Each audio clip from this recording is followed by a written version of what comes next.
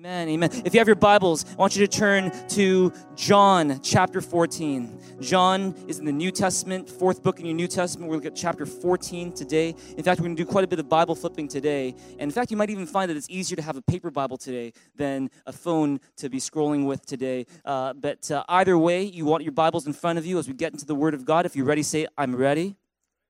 We're going to be looking at John chapter 14, verse 27 together. That's where we're going to start.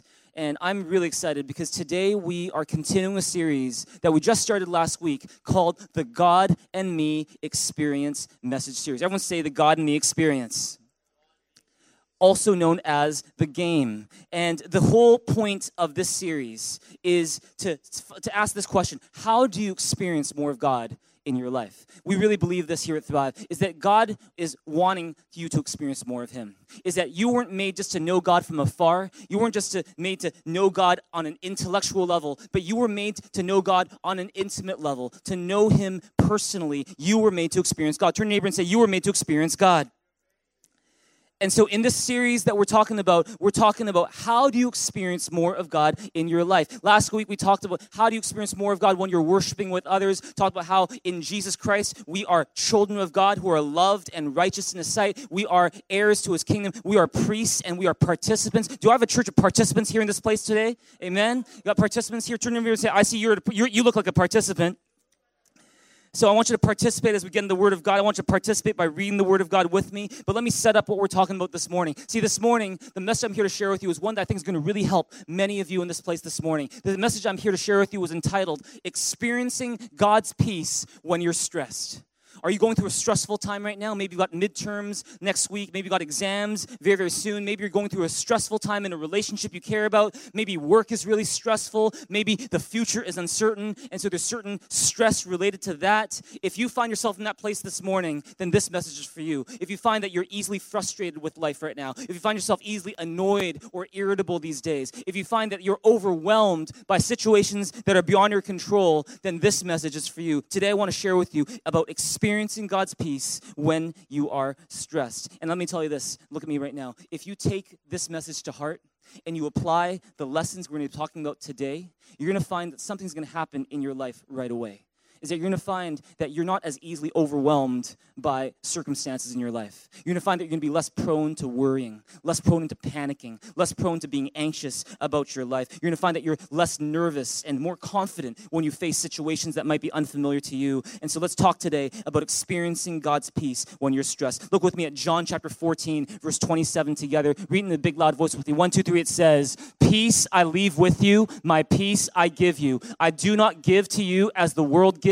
Do not let your hearts be troubled, and do not be afraid. I got a church of participants in this place today, right? I do? Do I? Yeah? Let's read it with a big loud voice, like 10 times louder. 1, 2, 3, it says, Peace I leave with you. My peace I give you. I do not give to you as the world gives. Do not let your hearts be troubled, and do not be afraid. See, who's speaking here in John chapter 14, 27? His name is Jesus. Everyone say Jesus.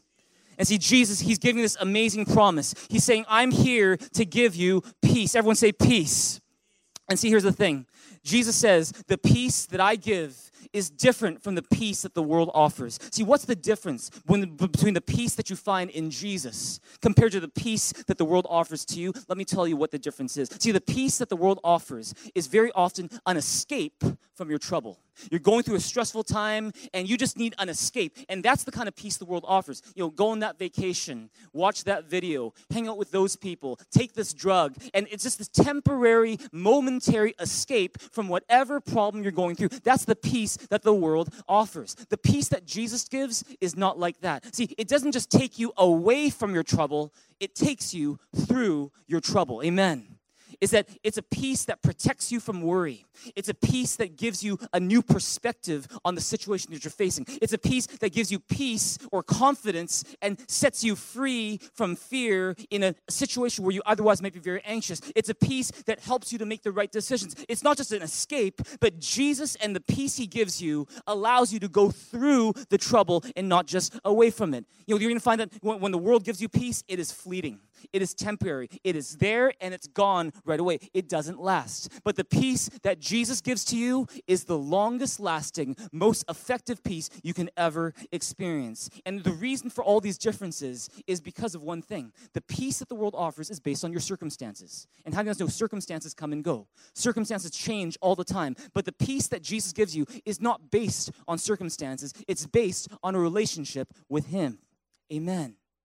And see, if it's based on a relationship with Him and you have got a relationship with Jesus and you take that relationship wherever you go, what that means is you might be going through the toughest time of your life, but you can still experience peace because you have Jesus. Another way of putting it is this, is that the peace that the world gives starts from the outside in.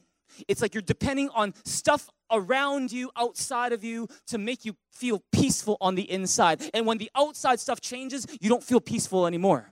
But see, the peace that Jesus gives is the opposite. It doesn't start from the outside in. It starts from the inside out. When you've got Jesus in your life, you've got a relationship with Jesus, you've got Jesus in your heart, the peace starts from the inside and it flows out into every circumstance that you encounter. If you believe that, say amen. How do you experience the peace that Jesus offers? We're going to talk about that today. Why don't you write this down? This one is so important. Write this down. Before you can experience much of the peace of God, you first need to make peace with God. What do I mean by that?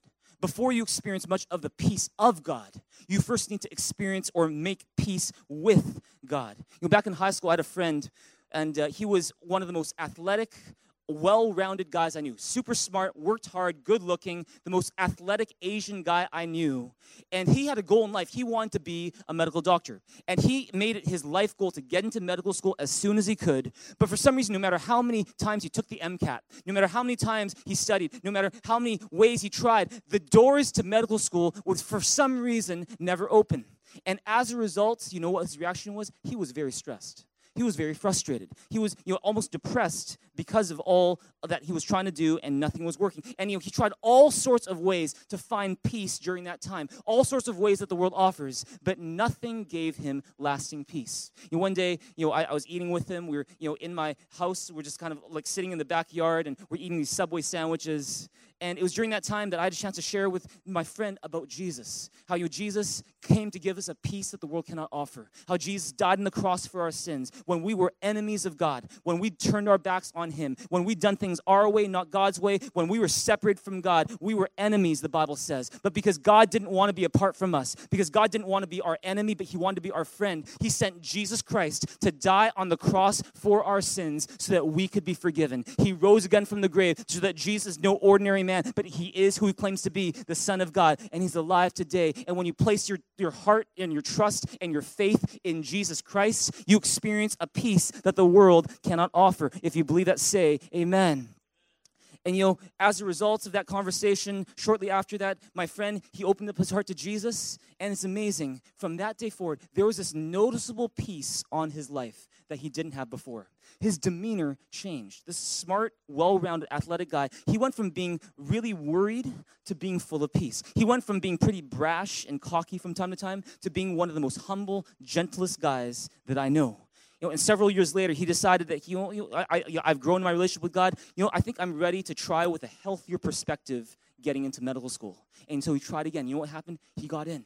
And now to this day, he's still practicing as a medical doctor. His wife is a medical doctor. They've got 3 amazing kids, and they all have the peace of Jesus in their heart. It's as if God wanted my friend to experience the peace that comes from Him before he would open any other door in his life. That's how important that's how much God wants you to experience His peace. If you believe that, say amen. See, before my friend could experience the peace of God, he had to make peace with God. Question for you today. Have you made peace with God? Maybe you've been to church before. Maybe you've read a little bit of the Bible, but you've never opened up your heart to Jesus and said, God, I want to make peace with you. I want to receive the gift that I could not earn by my good deeds or all my efforts. I just want to receive Jesus into my life. And in so doing, we make peace with God. And in so doing, we can start to experience the peace of God that the world cannot give. Look at Romans 5, verse 1 with me. Read in a big, loud voice. 1, 2, 3, it says, therefore, since we have been made right in God's sight by faith, we have peace with God because of what Jesus Christ our Lord has done for us. See, how many of us know this? If you are a Christian today, you got Jesus in your heart, does that mean that from that day on, you will never go through stressful situations? Of course not. Of course not. You will go through trouble, Jesus says. But the thing is this, if you will learn the couple things I'm going to be teaching you this morning, you're going to find that your relationship with God, which you receive as a gift from God, is like a muscle. The muscles in your arms right now, those you did not make yourself. You didn't manufacture those muscles. Those muscles were given to you. But it's up to you how much you work those muscles. And how much of God's peace you experience in many ways depends on how much you work out your relationship with God. If you believe that, say amen.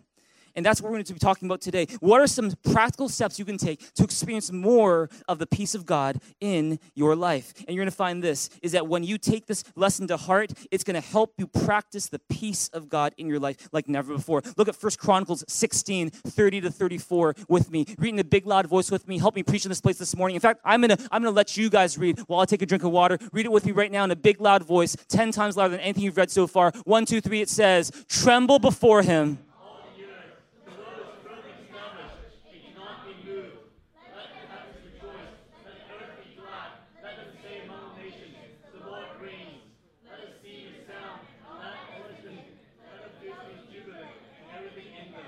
Then the trees of the forest will sing. They will sing for joy before the Lord, for he comes to judge the earth. Give thanks to the Lord, for he is good. His love endures forever. Many of you guys know 1 Chronicles 16 is a book that we're studying together as a church. Many of you guys are doing the Game Time Challenge together right now, every day spending time in the Word of God, every day learning to pray. We've been going through the book of 1 Chronicles. In fact, this past week, we looked at this book together. I want you to take a look at verse 30. Look at verse 30 one more time, and I want you to read this out with me in a big, loud voice. 1, 2, 3, it says, tremble before him, all the earth. The world is firmly established. It cannot be moved. Long time ago when I was still studying at UBC, once I was taking a class where the professor took out a Bible and he quoted this verse 30. He said, tremble before all the Lord. The world is firmly established. It cannot be moved. Then he closed the Bible and you know what he said? Class, this is proof that the Bible is wrong. Don't you know? The earth revolves around the sun. The earth does move. Therefore, when this verse in verse 30 says that the earth cannot be moved or the world is firmly established, it cannot be moved, this is proof that the Bible teaches false ideas and you shouldn't believe the Bible. And he went on with the rest of his lecture. And in my mind, I thought to myself, I don't know if that's necessarily the case. You see, if you look at what is going on in this passage, 1 Chronicles 16, 30 to 34, this is a song that King David of Israel has written. It's a worship song that he is telling all his people to sing as worship to God. And so it contains all sorts of poetic, anthropomorphic language to describe how creation is responding to God. So for example, in verse 33, why don't you go to verse 33 with me, and you can look at verse 33, which says, then the trees of the forest will sing. They will sing for joy before the Lord, for he comes to judge the earth. And see, do you ever see or hear of a critic of the Bible saying, look, class, you see what verse 33 says? It's teaching wrong ideas. See, the Bible teaches that trees sing. Have you ever seen a tree sing? And see, but that's what's going on, is that, many critics of the Bible, they like to do what's called quote mining. Take a Bible verse and forget about the context, forget about how it's written, why it's written, the purpose or the meaning behind it, and you just take it in isolation and treat that as on its own and say, oh yeah, it's teaching false ideas. See, that's not what's going on. If you ever see something in the Bible that seems like a contradiction or seems like, oh, there's something strange or something interesting going on there, it is so important for you to understand one thing. Understand the context. Everyone say, understand the context. In other words, take a step back, and before you draw any other conclusions, look at what's written before and look at what's written after. Is this history? Is this poetry? Is this a statement on scientific fact? What is going on here? And can I tell you, what you're looking at is a song, a worship song that's full of poetic language. And so David, when he writes this, he's not talking about scientific facts. He's talking about how we were meant to worship God. And in fact, if you look closely at verse 30, it's not actually teaching a false idea. In fact, I'm going to put it to you today that it is teaching you an incredibly powerful truth about how to experience God's peace when you're stressed. Do you know what I think the better interpretation of verse 30 is? You guys want to know? Let me tell you what verse 30 is. Go back to verse 30. Tremble before him, all the earth. The world is firmly established. It cannot be moved. Let me tell you what I think the better interpretation of verse 30 is. Get ready, okay? It might blow your mind. When the world, i.e. the people of the world, tremble before the Lord, i.e. when the people of the world worship God, love God, focus on him, make him the center, it causes something to happen in their lives. We become strong. We become unmovable. We will not be shaken. And let me put it another way, and you can write this down today. When you tremble before God, you won't shake before people. Amen. When you tremble before God, you won't shake before circumstances. In fact, let me break it down even more for you in case you're not getting it yet. I want you to write this down. When you tremble before God, you won't be easily shaken by difficult people or difficult circumstances. That is the truth that verse 30 is talking about. In other words, there is a strength, there is a stability, there is a peace that we experience in life that we would not otherwise have when we tremble before God, when we make God our focus, when we make God the center of our lives. You're going to find this is when God is not in your life, when he's not your focus, you'll be very prone to panic and worry. You will find that you are very unstable. You move in all sorts of frantic directions. And, very often we don't tremble before the Lord. You know what we do? We often do the opposite. We will, tremble before our circumstances. We'll tremble before our problems. Oh, I got a midterm this week. Or, no, my girlfriend's about to break up with me. Or, there's a health crisis. Oh, I don't have enough money. And we not physically shake, but inside there's this trepidation. Inside there's this anxiety. Inside we're trembling. And then we go to church, and we're worshiping the King of Kings, the Lord of Lords, and we're just like, I'm not really moved. Right? Has that ever happened to you? You're trembling before your circumstances. Oh, my circumstances are so big. My problems are so huge. They're so great. Oh, how great is my problem? How great is my problem? And then you go to church, you hear the promises of God, you look upon who God is, and you're like, I don't know. Do I really need this right now? And see, let me tell you this.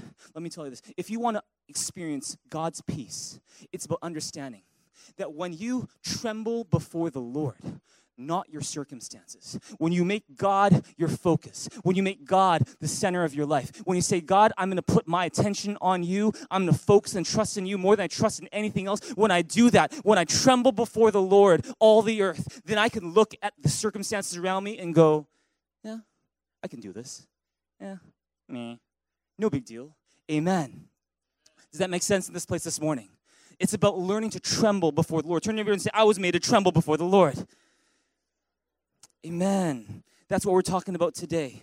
And see, not just First Chronicles, but other parts of Scripture will talk about how we need to tremble before the Lord. For example, look at Psalm 96, verse 9. Read it with me in a loud voice. 1, 2, 3. It says, worship the Lord in all his holy splendor. Let all the earth tremble before him. Everyone say, tremble before him. Psalm 2:11, read it with me. It says, serve the Lord with reverent fear. Rejoice with trembling. Everyone say, rejoice with trembling. Philippians 2:12 and 13, read it with me in a loud voice. 1, 2, 3, it says, therefore, my dear friends, as you've always obeyed, not only in my presence, but now much more in my absence, continue to work out your salvation with fear and trembling. Everyone say, with fear and trembling. See, over and over, the Bible says you want to tremble before God. In other words, if you want to experience God's peace in stressful situations, it's about learning to tremble more before God than over any circumstance in your life. What does it mean to tremble before God? Does it mean that you literally have to shake in God's presence? I have a friend who shakes in God's presence, but does that mean you have to do the same thing? No, not necessarily. But what does it mean? What does it mean to tremble before God? Does it mean that you need to be terrified of God, as if you always feel like God is out to get you, out to attack you? You don't even dare open the Bible. Every time you open the Bible, you're like, and just you want to get close to the Bible, and because you're trembling before God. Is that what it means to tremble before God? Let me tell you that's not what it means to tremble before God. Let me tell you what it means to tremble before God. Write this down. See, to tremble before God means to have such a high view of God, to have such a high view of who God is, that there's no one you trust in more, there's no one you focus on more. Amen. Am I making sense in this place? Are you guys alive in this place today? It's about saying that I'm going to make God my number one focus in life. I'm not going to trust in anything or anyone else. I'm not going to focus in anything or anyone more than I focus on God. It means to have such a high view of God that nothing else it compares. No problem, no experience, no person, nothing compares to him. And because nothing compares to him, there is no one I want to please more than God. There's no one I want to hear from more than God. There's no one I want to experience more than God. That's what happens when you tremble before the Lord. See, and what happens when you tremble before the Lord? You won't shake before people. You won't be so easily shaken up by bad circumstances or, unpleasant surprises or challenges that you don't know how to overcome, because there is all of a sudden a confidence and a peace on your life. Why don't you write this down? When you tremble before God, the effect on your life is God's peace and confidence on your life. See, I remember many, many years ago when Thrive Church was probably about 3 or 4 years old. I received a very threatening letter that was addressed to me and some of my family members. And I remember one family member got the letter before I did. And they called me and said, JB, did you read this letter? She was really scared, really kind of stressed about it. Did you hear what they said? What they want to do? And I hadn't read the letter yet. I had the envelope in my hand. And I decided I was going to go home and read it. But before I opened up the letter, I decided I was going to go into the laundry room and just have a private time with God. You know how sometimes, you're in that space where you just need to be alone with God? I was in that space that day. And I went to the laundry room, and I did something. I said to God, God, I don't know what's in this letter. I don't know what this envelope contains. I don't know what this message says. But I do know this. I know that whatever is in this letter is nothing compared to you. That whatever is in this letter, you are far, far greater than. You guys are really quiet today. Amen? Amen? And what happened is, I said, okay, whatever is in here, I proclaim, this is not going to control me. You're going to control me. This is not going to have the best of me. You're going to have the best of me. And after I made that prayer and I opened up the letter, and there were some threatening statements that were made. There was some, scary language that they used. But because I'd taken the time to tremble before God, all of a sudden I could just lay this letter down and go, you know what? It's cool. Let's just move on. Let's keep on going. And praise God, that incident that was being threatened never materialized. And we just kept on going with church. We just kept on going as we did. God continued to bless. God continued to use our ministry, and people continued to come to Jesus. And as a result, to this day, we've never seen anything come of that. So give God a big, big hand for that. Give God some praise in this place. Give him a shout as well. Come on. And here's the thing.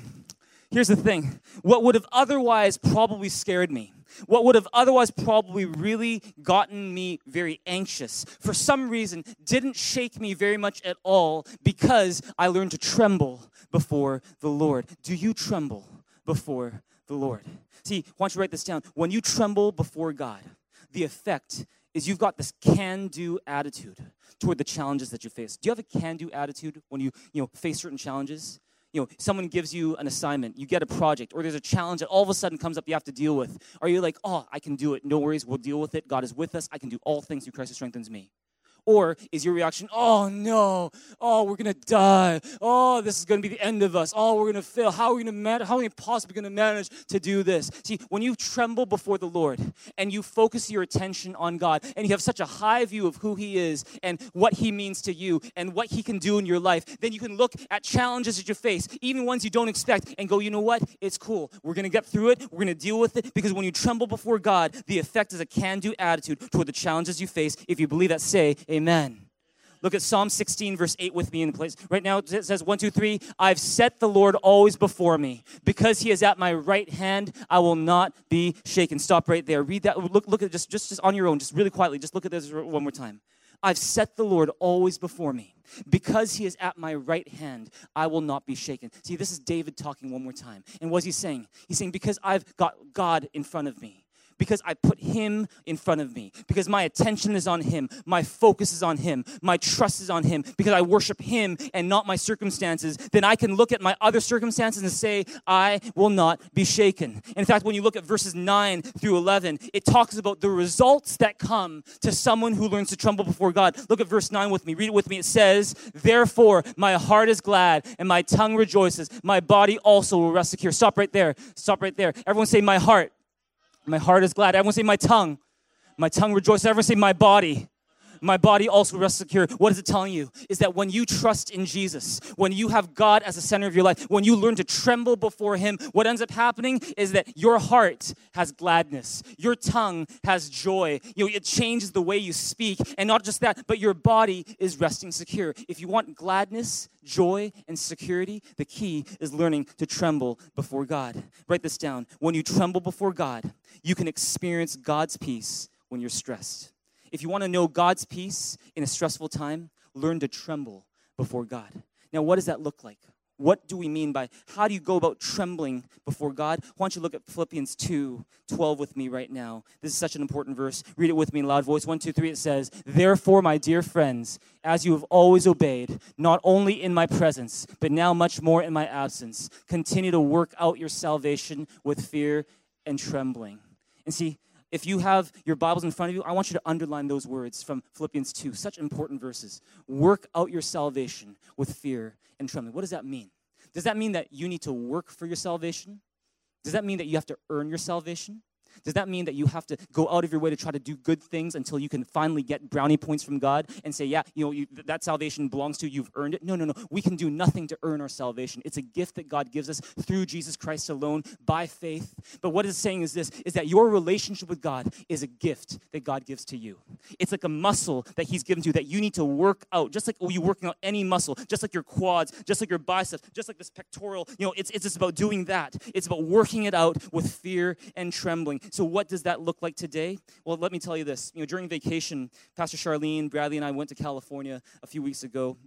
And it was nice just to be in a bit warmer weather. It's cold today, right? Yeah, it's kind of cold. We went to California for just a couple of weeks. And during that time, Pastor Charlene, she decided she's going to go take an exercise class. It was a legs and core workout. And she's like, hey, you want to come?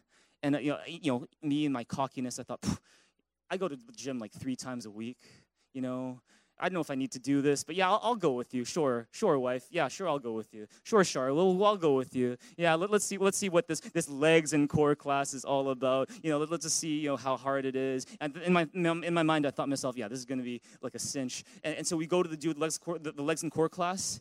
And when we do the legs and core class, I'm like, oh my goodness, I'm working out parts of my body that I didn't even know existed. Oh my goodness. And Char's doing fine, and I'm like screeching in pain. I'm and the next day it was even more painful. I'm barely able to walk because I'm so sore from those exercises. And Char's like, what's wrong with you? And it was because I was learning to work out muscles that I didn't know I even had. And in the same way today, when it comes to learning to tremble before God, I've got a treat for you this morning. I want to give you guys a couple exercises. We call them AEIOU, spiritual workout exercises, that you can do anywhere you are. In any kind of context, any kind of environment, 2 exercises that you can do wherever you are to help you experience God's peace when you're stressed. Are you guys ready?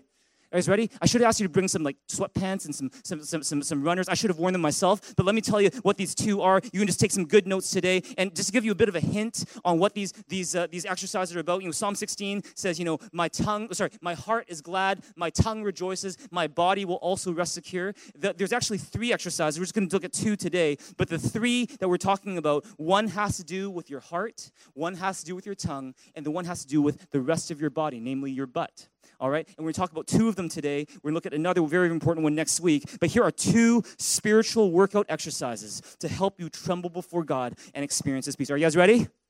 Okay, here we go. Number 1, the sit down. The first exercise I want to teach you is called the sit down. Everyone say the sit down. How does this work? Well, let me show you the biblical basis for the sit down first in case you're wondering. Psalm 46, verse 10. Read it with me in a loud voice. 1, 2, 3, it says, "Be still and know that I am God. I will be exalted among the nations. I will be exalted in the earth." Everyone say, "Be still and know." Amen. All right, next one we're going to look at is Philippians 4, 6, and 7. Read it with me in a big, loud voice. 1, 2, 3, it says, "Do not be anxious about anything, but in everything, by prayer and petition, with thanksgiving, present your requests to God, and the peace of God, which transcends all understanding, will guard your hearts and your minds in Christ Jesus." What is the sit down? Well, let me tell you what the sit down is. See, how do you do the sit down? Let me just demonstrate. You got to watch very, very carefully because this is a complicated move, all right? You might miss it, okay, if you're not careful. So you might even want to take a video of this just in case you won't miss it. But here we go, all right? Okay, so someone's taking a video. Okay, great. Okay, so here, ready? This is called the sit down. Ready? Okay, watch. I'll do it in slow motion just in case. All right, ready? Go.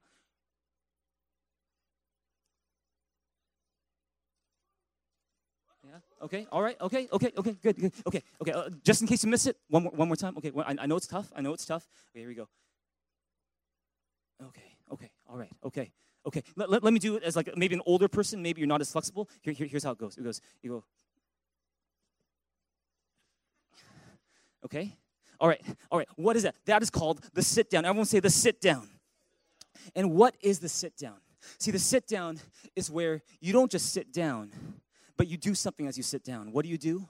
When you do the sit down, what you're doing is you want to spend unhurried time sitting still in God's presence. And as you sit in the presence of God, you're worshiping Him, you're giving God thanks, you're giving your cares and your burdens to Him, and you're expressing your need for Him. And this is different from reading your Bible necessarily. This might not even involve your Bible time yet. This is just you and God, where you sit in His presence and you spend unhurried time with Him. I don't know about you, but life for me can sometimes get kind of busy and stressful. Sometimes I feel like I'm being pulled in all sorts of different directions. And so the sit down is actually, believe it or not, it is the most important thing I do every day. It is the most important thing I can do every day. Because when I don't do the sit down, I find I'm more easily irritable.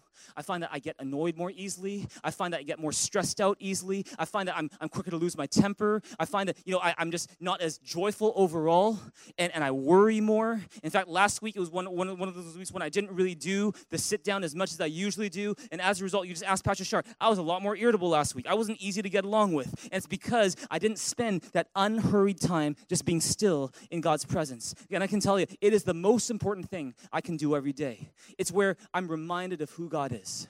It's where I sense the presence of God. It's where I get to recalibrate my heart and my mind. Sometimes I'll ask the Holy Spirit a question, and it's when I do the sit down that I hear Him speaking to my heart. It's where I process and digest the words He has spoken to me. And I do this whenever I'm stressed, whenever I'm needing direction, whenever I'm feeling like my life is a bit out of control, whenever I feel like I need some guidance in a certain area, I will just do the sit down. Everyone say the sit down. And when I come out of the sit down, I always find I come out rested, I come out refreshed, I come out joyful, I come out more confident, and I come out at peace. In fact, I call the sit down my power position. It's because I find that there's nothing that allows me to experience the power and the peace of God quite like when I sit in the presence of God. Problems that used to feel like they were over my head all of a sudden seem more like they're under my feet when I do the sit down. And oftentimes my best ideas come in a sit down. Is like and I'll tell you this, is that the sermons that I preach to you guys Sunday after Sunday, about 80% or 75% of those sermons is just done in a sit down. It's not me and a computer, just slaving away, but it's me just spending unhurried time, being still in God's presence, going, what do you want to say to Thrive this Sunday? What do you want to do in their lives today? It's about doing the sit down. Everyone say the sit down. Have you ever done the sit down? Do you do the sit down as a regular thing? See, here's some examples in the Bible of people doing the sit down. Look at 1 Chronicles 17:16 with me. Read in a loud voice. 1, 2, 3, it says, Then King David went in and sat before the Lord. We're reading 1 Chronicles right now in our game time, and you're going to notice that King David, he's received these amazing words from God, and he doesn't just go, oh, that's nice, and he just moves on. What he does is after he receives the word of God, he sits down before the Lord, and he digests the words that have been spoken to him. He's doing the sit down. Look at Luke 10:38-42. Read it with me in a loud voice. 1, 2, 3. It says, As Jesus and his disciples were on their way, he came to a village where a woman named Martha opened her home to him. She had a sister called Mary who sat at the Lord's feet listening to what he said. But Martha was distracted by all the preparations that had to be made. She came to him and asked, Lord, don't you care that my sister has left me to do the work by myself? Tell her to help me. Martha, Martha, the Lord answered, you are worried and upset about many things, but only one thing is needed. Mary has chosen what is better, and it will not be taken away from here. What's going on? There's a very famous passage in the Bible. You got two sisters. Everyone say two sisters. You got Mary, you got Martha. They're two sisters, and they are hosting Jesus in their home. And Martha, she's a busybody. She's all panicky and stressed about all these errands she has to run, all these commitments she has to fulfill, all the tough schedule she has to run, and she's just pulling her hair out. She's kind of like a chicken with the head cut off. And you've got Mary, who's sitting at the feet of Jesus, just listening to what he has to say. Now, don't get me wrong. In the church, we need Marthas and we need Marys. Amen. We need people who are contemplative. We need people who love to get things done. In fact, I believe in every one of you, there needs to be a Mary and a Martha. Amen. You can't just be all Mary all the time, and you can't be Martha all the time. You need this ability to do to do both. On one hand, is to spend time sitting in God's presence, and on the other hand, it's about getting things done, being a person of your word, keeping your commitments, doing things that are effective. And that's the thing that I believe God wants all of us to have: a Mary and Martha inside each of us. But here's the thing: what can we learn from this particular story today? It's that Jesus says to Martha, Martha, Martha. And note this: whenever Jesus says your name twice, it means you're in trouble. Okay?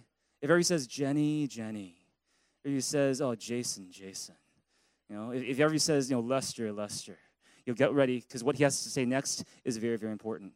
And let me tell you this right now, is what Jesus said to Martha was a lesson for each of us as well. He says to Martha, Martha, Martha, you are worried and upset about many things, but only one thing is needed. Your sister Mary has chosen what is better, and it won't be taken away from her. In other words, it's not that the stuff you want to do and you're trying to get done, it's not that these things are not important, but there's something that's even more important. There's something that's even better that you need to be doing right now, which is sitting at my feet. Do the sit down. Everyone say the sit down. And let me ask this question today. Right now, February 11, right? February 11, 2018. Which one are you more like? Are you more like Mary or are you like Martha? Are you like a chicken with their head cut off? You're just worried about all these different things, worried and upset about many things? Or are you taking the time to be like Mary and to do the sit down, to sit in the presence of God? Well, you can have worship music going on, or maybe not. You can sit down and just spend time unhurried in God's presence and feel the presence of God again. When you do that, that's how you experience God's peace when you are stressed. If you believe that, say amen. How often do you spend time just sitting before the Lord? You're going to find that how stressed you are is directly related to how much you sit before the Lord. If you are someone who doesn't sit before the Lord very much, you're probably very, very stressed. You probably are very, very anxious. You might not show it to other people, but deep down inside, there is a deep down, under the surface anxiety that you carry wherever you go. You can deal with that when you go into the sit down. I find that whenever I go through a day when I don't do the sit down, it really shows. How long should you do the sit down for? As long as it takes. For me, sometimes it's 5 minutes. Sometimes it's an hour. Whatever it takes, however long I need to spend in God's presence so I can feel his peace again. Now, you'd be like, oh, JB, do I have to sit? Can I stand? Can I lie down? Let me tell you this. I do the sit down because I want to be comfortable, but I don't want to be too comfortable. Amen? Sure, you can pray when you're lying down. Sure, you can pray when you're standing up. But when you want to spend extended, intimate time with God, you sit. Amen. Amen. Amen. And that's what we're learning today. Is this helpful in this place today? It's about learning to do the sit down. So if you're doing your game time challenge right now, and very often your Bible seems a little bit like homework right now, can I give you a little piece of advice? Do the sit down. Before you even open your Bible, spend unhurried time in God's presence, where you can give God your burdens, where you can talk to God. Just spend intimate time with him, being alone in his presence. Be still and know that he is God. When you do the sit down, you're on your way to experiencing God's peace. Is this helpful in this place? Amen. Number 2, and we're going to close. The second exercise, the second spiritual workout exercise I have for you today, if you want to work out your salvation with fear and trembling, if you want to tremble before God and experience his peace, the second one, I call it the hope in. The hope in. We got some cool kind of Olympic kind of graphics today. I like this graphic. It's kind of like doing this. My hope is in you. And see, that's very much what the hope in is all about. If you find that you are the kind of person who gets very easily caught up in people issues, you find that you're often anxious about a relationship. You're often worried about that person and how they think of you and what you think of them, and you're just constantly thinking about those things, then this exercise is especially helpful for you. How do you do the hope in? It's really simple. Why don't you write this down? To do the hope in, all you have to do is say to the Lord, my hope is not in X. My hope is in you. In other words, my hope is not in that thing that I'd otherwise put my hope in. My hope is in you. When you say, my hope is not in X, what you're saying is, my happiness, my confidence, those things don't depend on X. These things depend on someone much more faithful, much stronger, and much more reliable than X. His name is Jesus. Come on, if you believe that, give God a big hand here in this place. It's about doing the hope in. For example, say, you're really concerned about whether or not you're going to get into that school that you applied for. When you do the hope and you're saying, Lord, my hope is not in whether or not we get in this school. My hope is in you, because all authority comes from you. Amen. Say you're really concerned about this one guy or girl liking you back, right? And you just got this big crush on this person, and you're like, oh, I love this girl or I love this guy. Why won't they pay attention to me? And you're just like, and you're thinking about them all the time, and every day you got them on your mind. You're like, ah.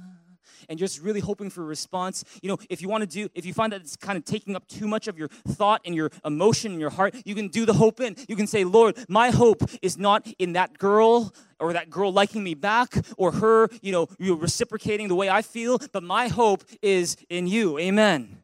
Say you've got a business deal or you got a presentation that's coming up and you need God's help. You can say, God, Lord, I know my hope is not in my own abilities, my own smarts, my own plan, my own experience, but my hope is in you. You're doing the hope in. Say, you're really you're worried about your future and you're just really concerned what's going to happen. You have a plan, but you're not sure if it's going to happen. You can say to God, Lord, my hope is not in things going the way I plan. My hope is in you. It's saying, I'm not going to be so caught up in my stuff, my plans, my preferences, that I'm not open to you. Instead, I'm going to put my attention, my trust, my faith, and my focus in who you are, knowing that you will work things out better than I could have ever done myself. Come on, if you believe that, give God a big, big hand here in this place right now. It's called doing the hope in. Everyone say the hope in. And maybe there's someone who's bothering you right now, someone who you're just not getting along with right now. You can say, God, my hope is not in that person or how this person treats me. My hope is in you. Look at Psalm 39, 6 and 7. This is one example of someone doing the hope in. Read it with me in a loud voice. It says, we are merely moving shadows, and all our busy rushing ends in nothing. We heap up wealth, not knowing who will spend it. And so, Lord, where do I put my hope? My only hope is in you. Everyone say, my only hope is in you. Psalm 42, verse 5. What does it say? It says, read it with me. It says, why are you downcast, O my soul? Why so disturbed within me? Put your hope in God, for I will yet praise him, my Savior and my God. Everyone say, put your hope in God. See, who's writing this? It's a group called the Sons of Korah. They were like a boy band, I think, back in the Old Testament times, the Sons of Korah. And they're writing the song where they say, why so downcast, O my soul? What's going on? They're talking to themselves. Sometimes you need to talk to yourself. Sometimes you might be sitting in service and you're just not really spiritually waking up yet. It has nothing to do with the preacher. It has nothing to do with the sound system. It has nothing to do with the worship band, but it has everything to do with just your attitude. And sometimes you just go, wake up, man. JB, wake up right now. Or sometimes maybe you're going through the day and you're just not, you're just not feeling it, or you're just not in the zone like you need to be. And sometimes you just go, you're gonna go, dude, it's time to wake up. Wake up, oh my soul, awake. David says that. He says, my soul, awake right now. And here the Sons of Korah are doing the same thing. They're talking to themselves, like, oh, why are you downcast, oh my soul? Why so disturbed within me? Put your hope in God. What are they doing? They're doing the hope in. Everyone say the hope in. See, how does doing the hope in exercise help you experience God's peace when you're stressed? Can I tell you why? It's because, look at me right now. The reason why you may be so unhappy, stressed, frustrated, anxious right now is because without even realizing it, you've placed your hope in something or someone other than God. You've placed your hope in a person. You've placed your hope in a plan. You've placed your hope in a dream. You've placed your hope in some kind of situation you hope will turn out a certain way. And you've got so much in there. You've got so much of yourself in it that it's basically taken over God in your life. And now, if you had to be really honest with yourself, your hope is not in God. Your hope is in that person. Your hope is in that circumstance. And you know what happens when you put your hope in people and circumstances? Write this down. When I put my hope in circumstances or in people, the effect is stress, worry, and anxiety. If you believe that, say amen. See, when you do this exercise called the hope in, what you're doing is you're reaffirming your faith in God. You're saying, I know that no matter how difficult the situation is, I know no matter how much I care about that person, that at the end of the day, my life doesn't depend on that person. My life does not depend on that situation. My life doesn't depend on things going my way. My happiness, my contentment, my confidence, and my peace, those things don't depend on these external circumstances that can change in an instant. They depend on the one who never changes. His name is Jesus. Come on, give God a big, big hand here in this place right now. When you do the hope in, you're saying, I'm not going to just keep on focusing and trembling in front of that circumstance or that person that's weighing so much on me. No, you are saying, my hope is in you, Lord. And I'm going to tremble before you. And when I tremble before you, I don't need to tremble before any circumstance anymore. If you believe that, say amen. You know, for example, this past week, I was waiting for some important news from someone. And I kept waiting and waiting and waiting. I kept thinking about it and thinking about it. Started getting mad because I'm like, why has the message not come yet? Started checking my phone, every other minute. And was I at peace? No, I was not at peace. Was I stressed? I was stressed. And then I realized something, which is, JB, look, you are putting way too much hope in this situation. You're putting way too much focus and attention on that person and whether they give you a message and what kind of message they give you. And so you know what I did? I decided to do the hope in. And I said, right there and then, I said, Lord, my hope is not in that person. My hope is not in them sending the message. My hope is not in what kind of message they send. My hope is not in how they respond. My hope is in you. And when I made that decision, when I did the hope in, all of a sudden, you know what? I could go through the rest of the day at peace, not so much worrying about what I was worrying about before. I could go to the gym and just do a good workout. I could go home and enjoy spending time with my family. I could go on to do other things without being so distracted by what I was previously putting my hope in.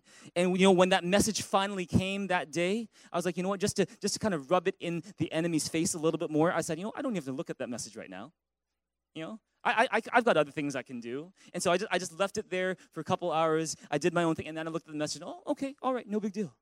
See, what is that? That's doing the hope in. It's realizing, there's no one you need to tremble in front of more than you need to tremble before God. And when you tremble before God, you won't tremble or shake by circumstances that are difficult or people that are tough. If you believe that, say amen. Amen. When should you do the hope in? Well, whenever you find yourself stressed, whenever you find that you are starting to worry, whenever you find that your heart is getting a little bit more attached to something or someone than you are to God. When you do the hope in, you can do it anywhere you are. You can say it out loud. In fact, I encourage you to say it out loud. Because, something happens when you use the power of your spoken word. The reason why God created the heavens and the earth by saying, let there be light, was to show us that the number one reason that we have, language is not communication, it's creation. It's to show that, what we do with our words creates our world. And if you will use your spoken word to say, God, my hope is not in that situation. My hope is not in what result comes. My hope is not in my performance. My hope is not in those people. My hope is in you, because all these other things are going to come and go, but you will never change, and you will always remain, and you will always be there. Come on, give God a big, big hand here in this place right now. You're doing the hope in. Am I making sense in this place right now? Praise God. For some of you today, the reason why you're so unhappy right now is because you've got the focus on all the wrong things. The center of your life has shifted from God to something much less than God. And as a result, you are so stressed. As a result, you are irritable. As a result, you are not fun to be around right now. And if that's you in this place, I believe the Holy Spirit brought you here to church to say to you, it's time to put your hope in me again. Stop putting your hope in something that's not going to last. Stop putting your hope in someone who's much less than I am. Focus on me. Don't let your life be something that completely depends on that circumstance, because it doesn't. It doesn't. It depends on me. Amen. Tell the person next to you, your life depends on God. Your life depends on God. Later this week in your game time, as you read 1 Chronicles, you're going to find there's this really fascinating story where King David, he's the king of Israel, and he decides to do something that really shocks a lot of people. He decides that he wants to count the number of soldiers he has in his army. Now, you might think that's not a really big deal, but God looked at that action and that attitude. He wasn't pleased. In fact, he would discipline David severely for it. And you might be like, what's the big deal of counting? I'm just counting. See, the thing is this, there's nothing wrong with counting numbers or counting the number of people. But see, where David sinned was in why he wanted to count.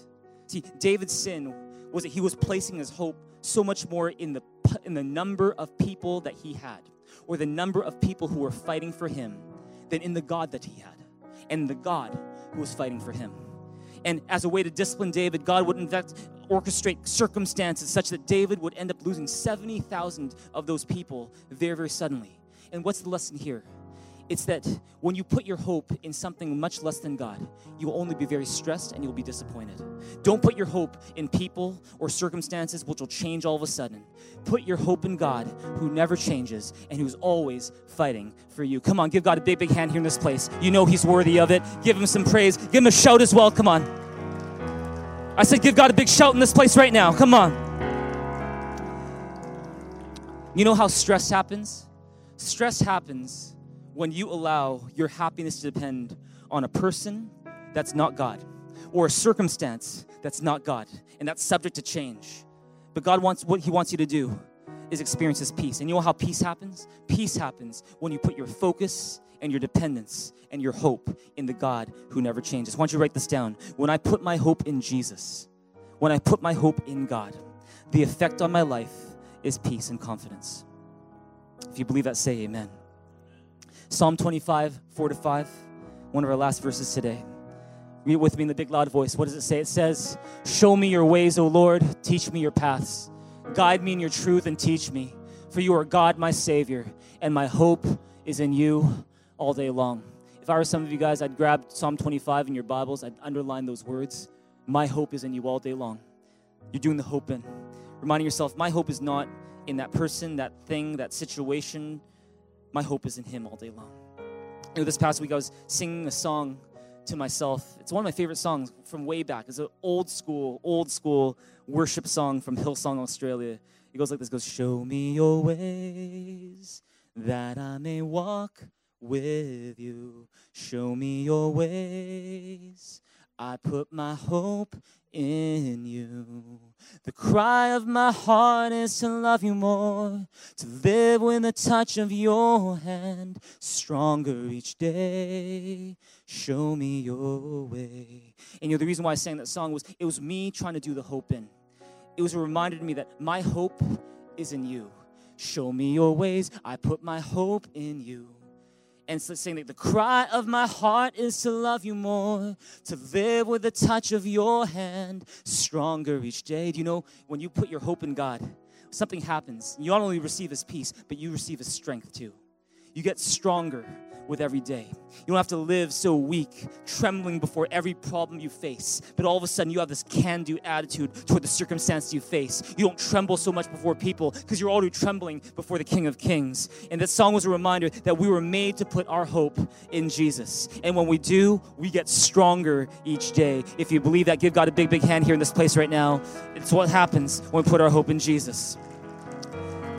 You know that a person is maturing, whether it's in your small group, or it's in your home, or it's the person you're married to, or it's even yourself. You know that that person is maturing when that person places their hope no longer in circumstances, but they place their hope in Jesus. In fact, that's what salvation is all about.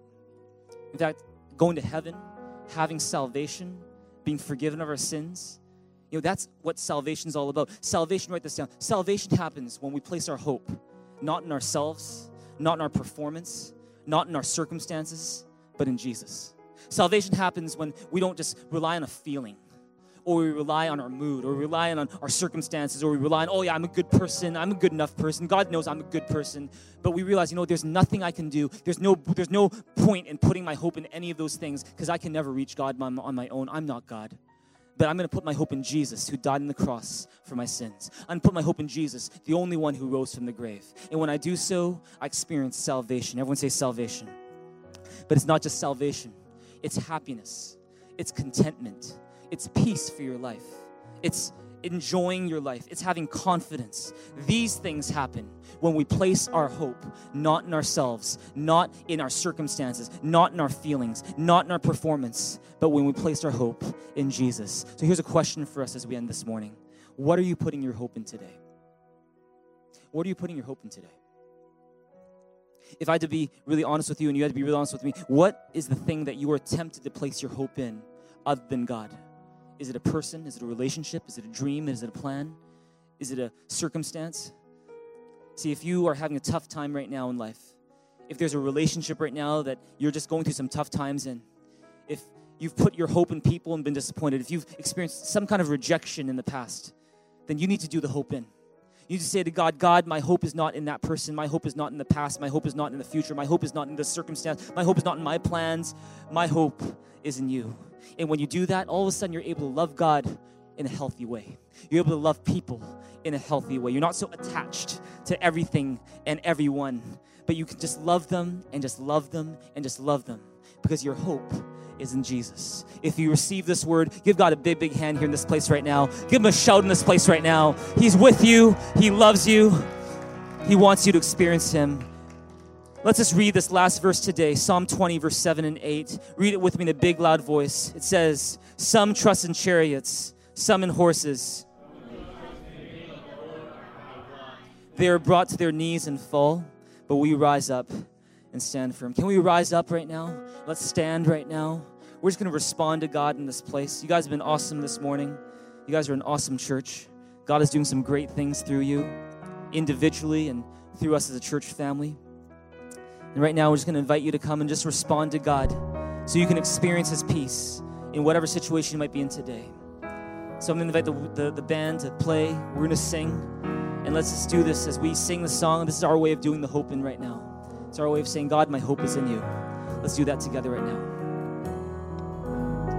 And don't worry about what your neighbor's doing. Don't be a distraction to your neighbor either. Here in this place, the house of God, I'm just here to ask you this question today, which is, do you want to experience more of God's peace today?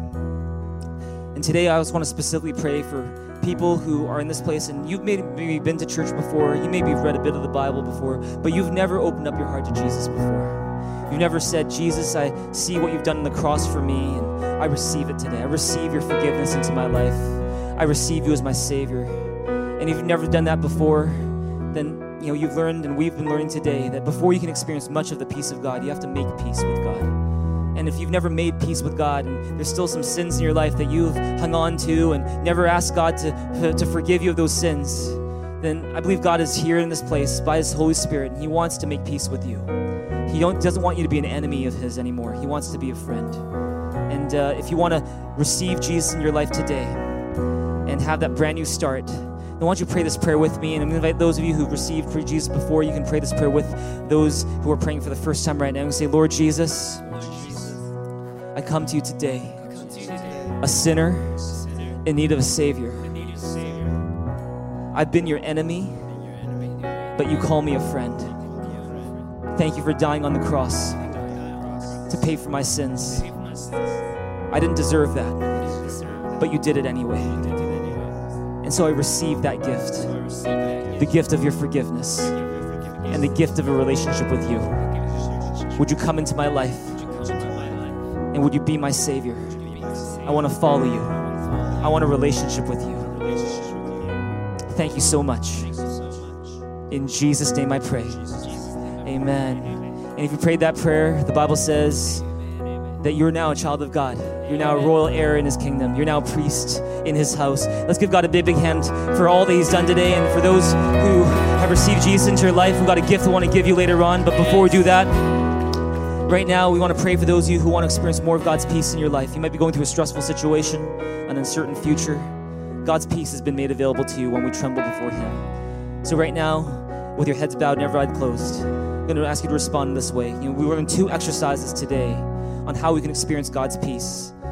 And we talked about how to tremble before him. We talked about doing the sit down. I want you to go home today and do the sit down. I want you to try to find time every day to do the sit down this coming week. And just see the difference that it'll make in your life. You might feel like your muscles are being stretched a bit. You might be a little sore after 1 or 2. But as you do that more and more, you're going to find that God's peace is a reality and not just a dream. We're going to do the hope in right now. And since you're standing up right now, I'm going to invite you to do something with me. I'm going to ask you to practice doing this exercise called the hope in, where we say, God, my hope is not in X. In X, you can just fill in the blank. It could be a person that you've been really obsessed over, or a situation that you've really been obsessing over. And you say, my hope is not in that. My hope is in you. if that's you in this place and you know you need to do that today, why don't you lift your hands to God right now? Don't even wait for me to count to 3. Just start lifting your hands to God right now. Lift your hands to heaven right now. And let's just put our hope in God today. Let's do the hope in together. In your own words, just start talking to God right now. From your heart, just start talking to God right now. Say, God, my hope is not in that person. My hope is not in that circumstance. My hope is not in that plan. My hope is not in that dream. My hope is not in things going my way. My hope is in you because you're far greater than those things. Come on, church, just start talking to God right now. Fill this place with your prayers. Fill this place with your prayers. Fill this place with your praises right now. Just say that, God, you are my hope. Nothing else, no one else. You alone. You alone. You alone are my hope. Only you. Only you, God. No one else but you. No one else but you, God. No one else but you, Lord. Only you. Jesus, be my hope. You are my hope. No one else. I'm going to live for you. No one else. Jesus, come. Jesus, come. Jesus, come. Welcome you, God. Welcome you, Lord. Thank you, Father. Thank you, Jesus. Thank you, Father. We're putting our hope in you today. We're putting our hope in you finally. We're putting our hope in you. It's about time. We're putting our hope in you. Thank you, God. Why don't you pray this prayer with me right now? Say, Heavenly Father, thank you that I was made not to tremble before people or to tremble before problems or to tremble before circumstances, but I was made to tremble before you and only you. And so I say today, my hope is not in, and just you fill in the blank right now, whatever it is that grabs your heart more often than it should, whatever person it is that you just get so caught up in, whatever situation it is that you get so caught up in, you say, God, my hope is not in that. And you just say this, my hope is in you. My hope is in you, Jesus, because you never change and you never fail and you are always there. My hope is in you. Thank you that when I tremble before you, I won't be easily shaken by anything, by any person, by any problem, by any circumstance. But instead, when I tremble before you, I gain confidence and I have your peace. Thank you. In Jesus' name I pray. Amen. I shouldn't have to tell you to give thanks to God. You should be doing that right now because He's given you peace. He is your hope. Give Him the praise He deserves. Come on, church. Come on.